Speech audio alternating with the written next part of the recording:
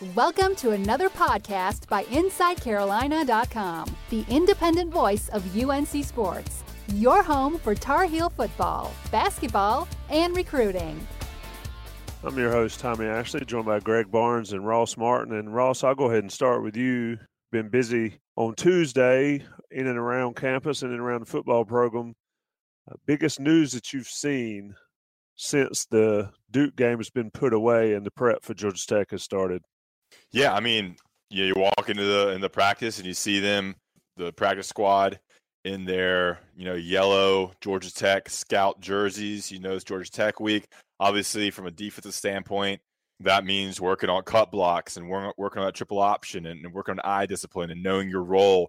Things we talk about every year when the Georgia Tech game comes around. And obviously, Papuchis has been with the program now for 2 years, so he's prepped for this defense for 2 seasons.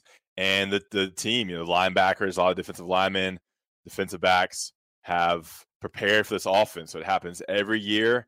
Fedora said even in the offseason, spring, summer, they spend days working on Georgia Tech and defending that triple option. So it's kind of that time of the year when it's Georgia Tech week, which means you have to break away from your defense, the one you run normally, and prepare for Georgia Tech's offense, which is obviously unique, as everyone knows. Obviously, another big storyline is the injuries.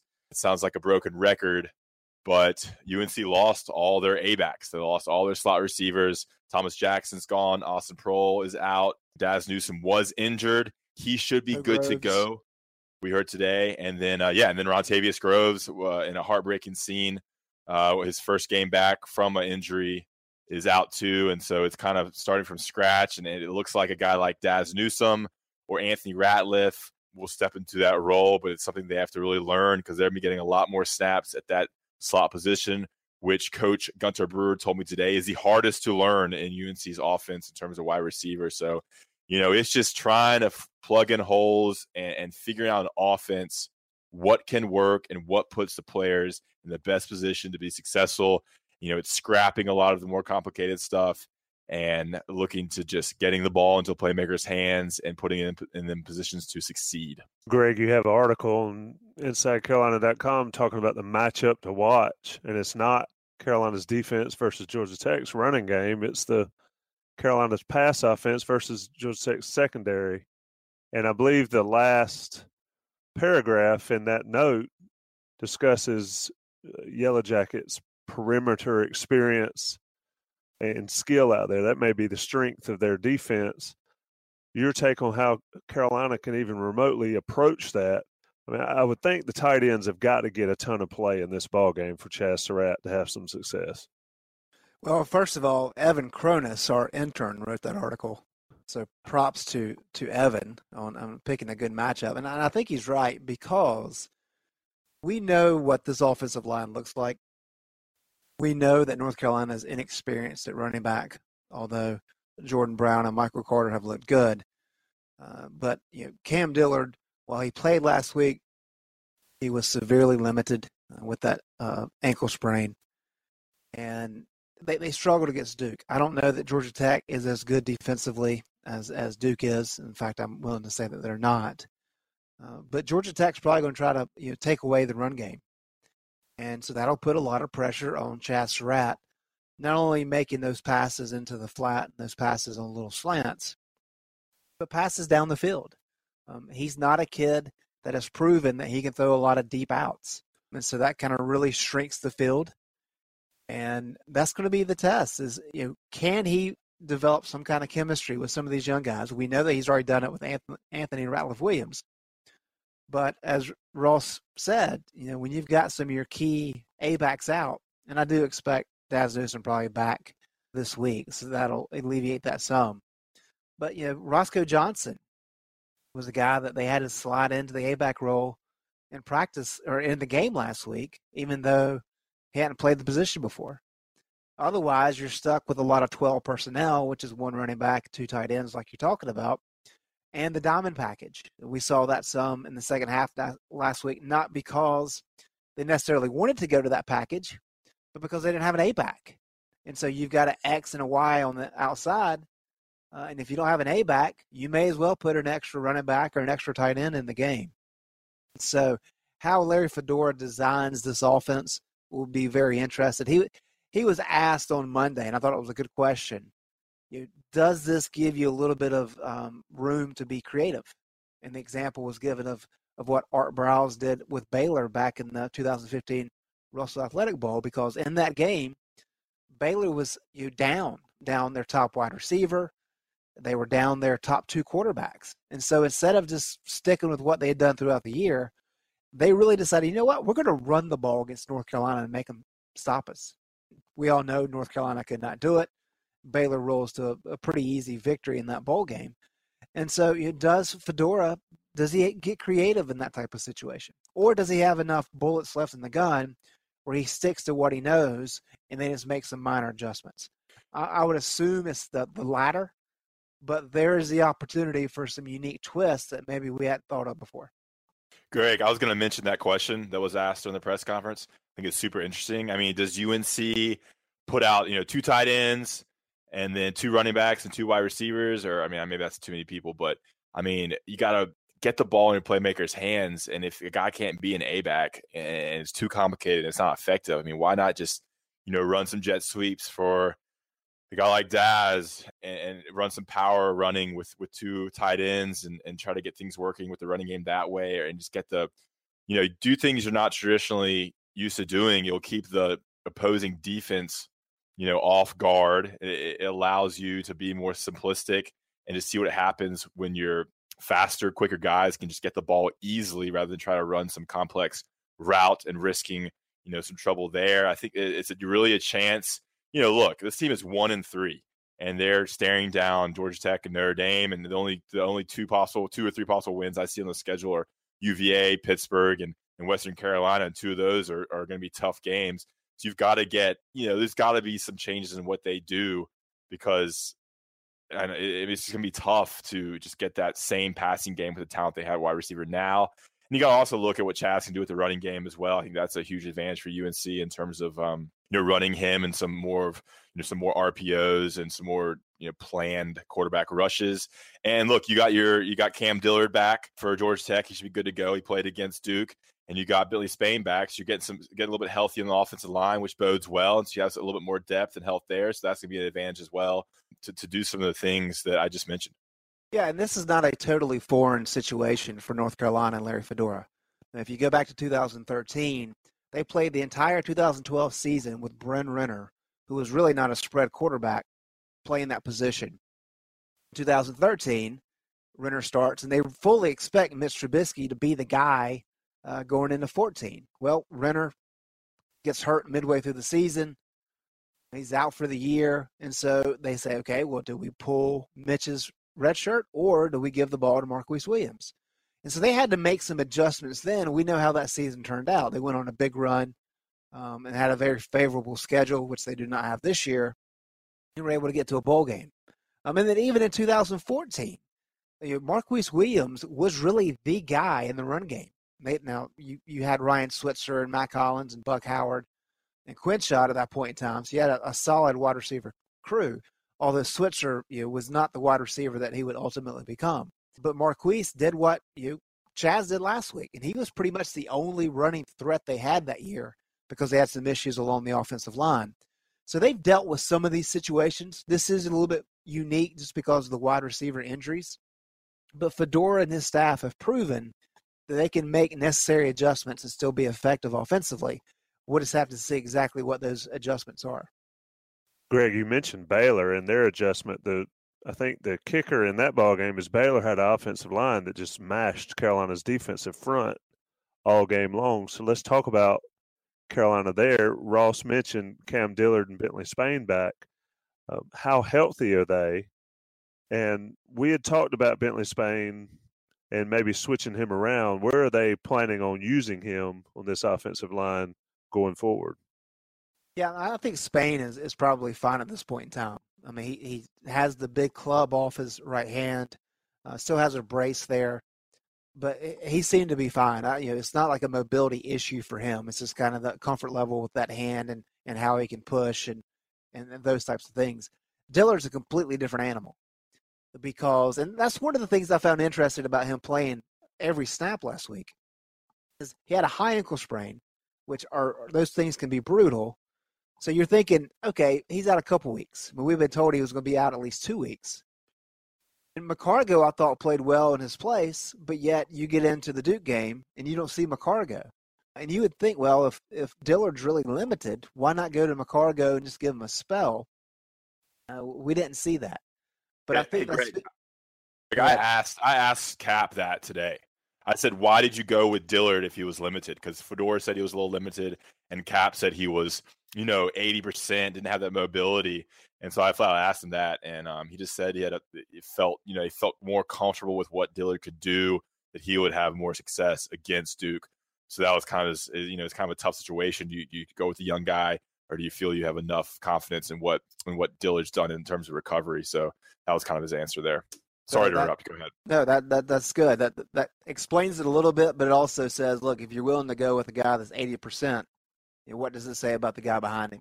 Yeah, and I don't know the exact number, and I'm gonna write something up on that later on today. So, but yeah, it was kind of an interesting thought there because McCargo was pretty good. And I think everyone saw that because you never heard his name. It's not like he missed, you're not like he caused any sacks or missed some huge big plays or anything.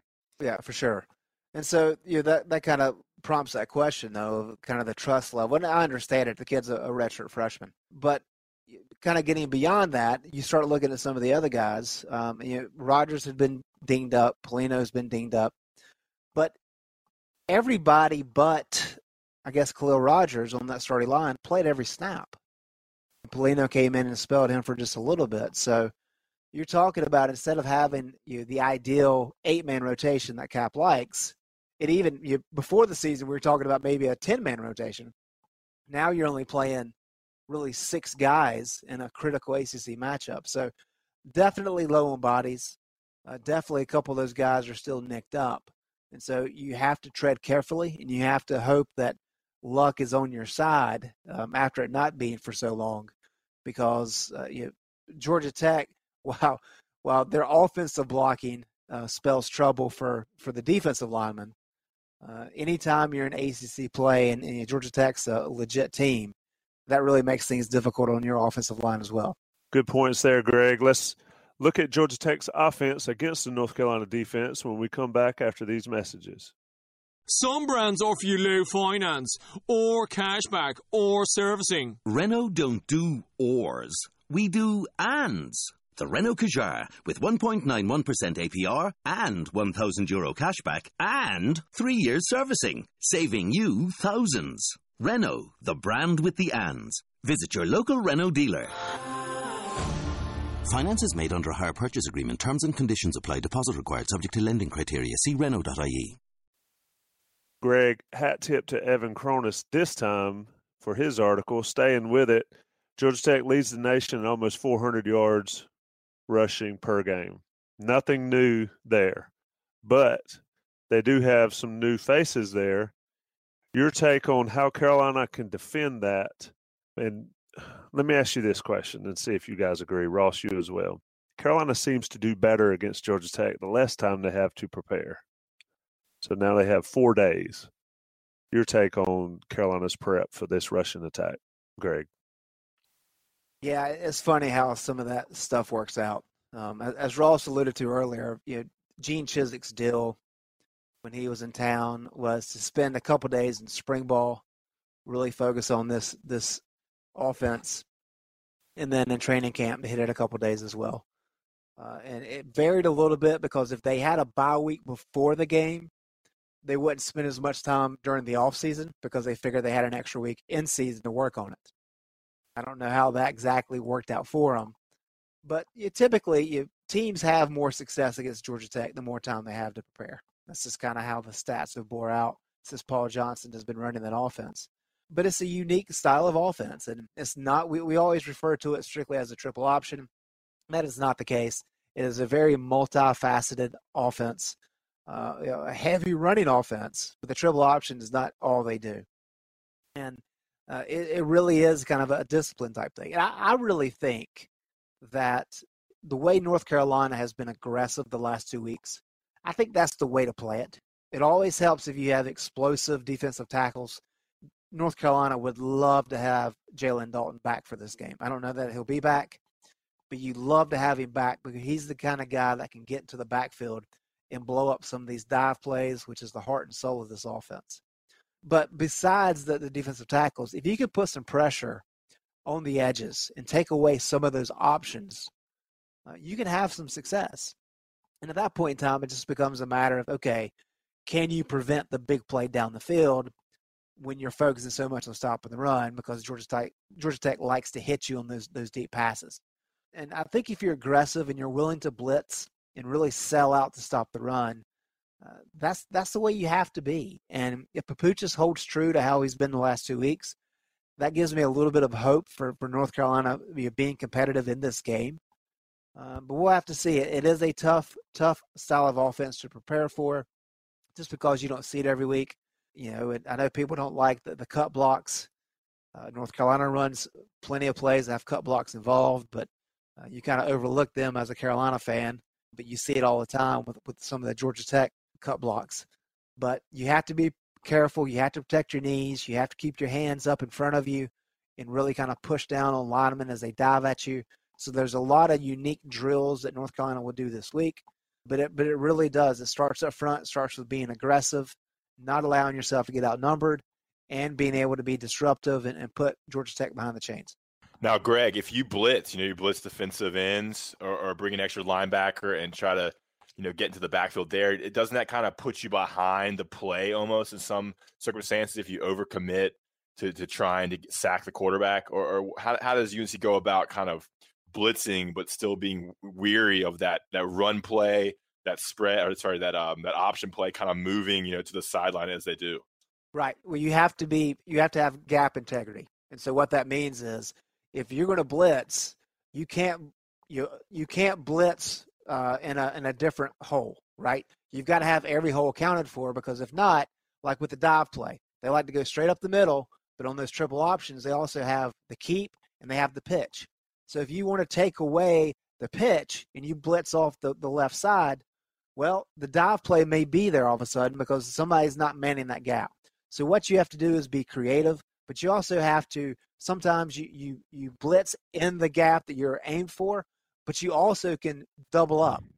And you can send two guys through the same gap without sacrificing some of the other gaps by having those covered. So you do have to be creative with it, and you have to be careful with it.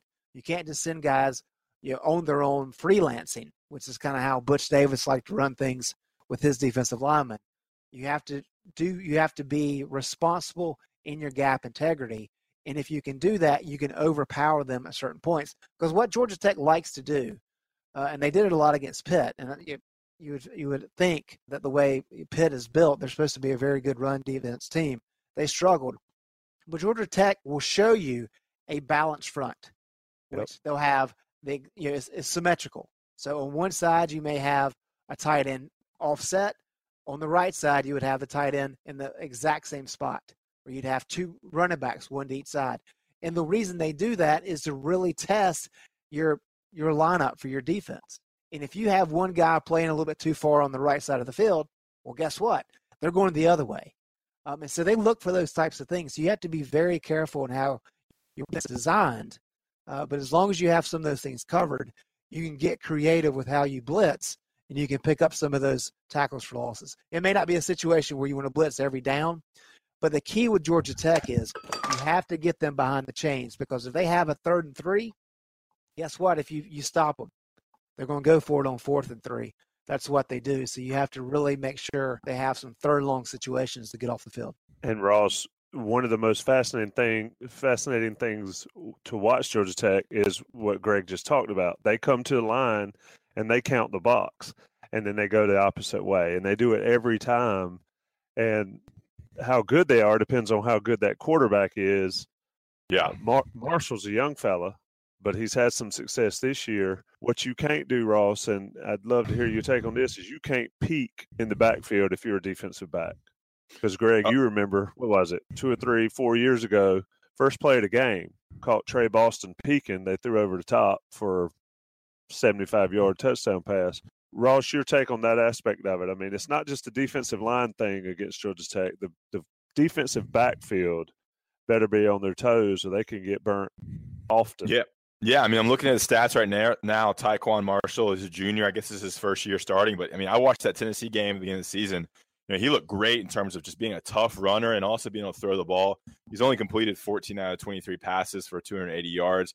But, that's 60.9% of his passes. Pretty good quarterback rating there, 12.17 yards per attempt. And he leads Georgia Tech in rushing as well for 8 touchdowns, 386 yards. So the guy's getting it done. And, I mean, I've covered this team now 3-4 years, and it's always about eye discipline. It's about knowing who you have. Do you have the pitch, the dive, the QB, and then being honest with what you're doing and trusting your teammates to be where they're supposed to be. And it's everybody does their job. I mean, it's the same stuff every time. We're going to talk to Papuchis on Wednesday, and he'll tell us the same thing: eye discipline, focus, and just doing your job. This is kind of where having Andre Smith would really help. He's gone against this defense 2 times now, and that middle linebacker role is clearly very important. You have a guy like Jonathan Smith who played, probably half the snaps, or maybe a little less against Duke. He's going to have to play this offense for the first time. So that's critical. I mean, the linebackers are really the ones who are able to make the plays. The defensive line is critical, but it's the linebackers that if they mess up, it can go for, a big, 10, 15-yard gain. And it seems like with this offense, with what Georgia Tech does, it's always, 5 yards here, 3 yards here, 7 yards here, and they'll bust one out for 15, 20 yards. And it seems like they always get 3 or 4 yards. That's why it's so tough. I mean, look, UNC is hurt with injuries. They're obviously very tired and fatigued in the fourth quarter, going against an offense like this in Georgia Tech that is very hard to get off the field. I mean, they put together 6, 8, 10-minute drives where you just cannot stop them, and that's normal for them. So that's going to be very tough for UNC to have success in the second half with just the limited options they have at linebacker, and just overall the sense that the fact they've been tired and fatigued throughout the season, it seems, from what we've seen the last 4 games. Yeah, and Tommy, Ross is on a key point there with Andre Smith. I already mentioned Jalen Dalton maybe not going. We don't think Tyler Powell's going to go. So Powell, of course, even when he's playing defensive end, he's got the build of a defensive tackle. He can play inside. So he gives you a very good rush-in aspect. So if you're down Smith, you're down Dalton, and you're down Powell, and those are 3 key figures against the Georgia Tech offense that would really be beneficial to have. And you may not have all 3 of them. That's a problem. The other aspect, too, is we're talking about how Georgia Tech likes to come out in that balanced, symmetrical set. Well, when you're Andre Smith, you can sit back there and you get the call from the sideline, which is not a big deal. But then you have to kind of decide what exactly is going to take place.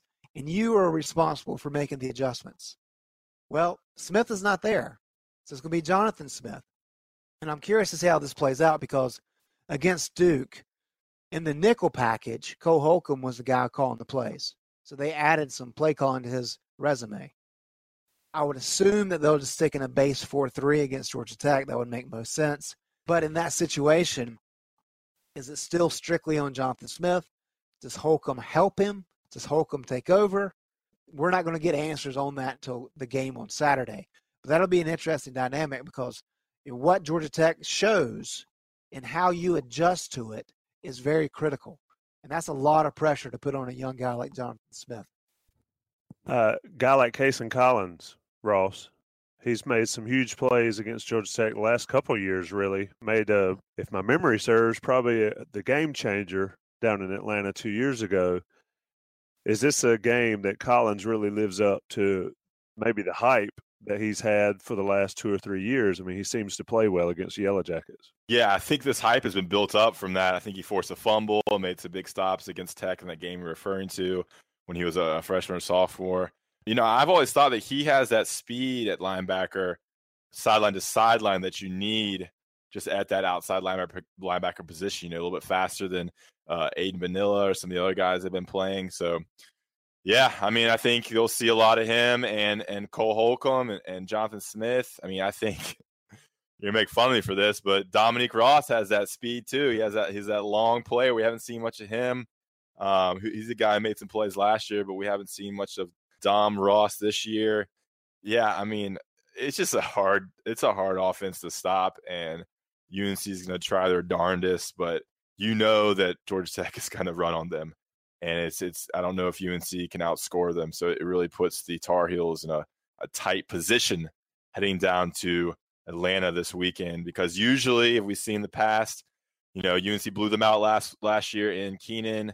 The 2015 game was kind of that big turnaround, changing of the season game where they did outscore Georgia Tech and really came back, I guess is the better word, down 21, I believe, at half or something like that. So, it helps when you have a strong offense that forces Georgia Tech to make some bigger plays and pass it more and kind of get out of what they normally do. But it's going to be hard to, it's going to help UNC if they can be up early. Obviously, that's always the plan. And they want to do as much as they can and control that game clock and keep the ball out of Georgia Tech and Paul Johnson's hands. Good stuff, guys. We'll talk a lot more as the week progresses. You've got defensive availability, I think, on Wednesday. Be interesting to hear their take. Carolina and Georgia Tech down in Atlanta at noon on Saturday. Inside Carolina Tailgate show starts at 10 a.m. I hope y'all boys are ready for that as well. That'll wrap this show, though. Guys, appreciate it. Thanks, Tommy. Thanks for listening to InsideCarolina.com, the independent voice of UNC Sports, your home for Tar Heel football, basketball, and recruiting.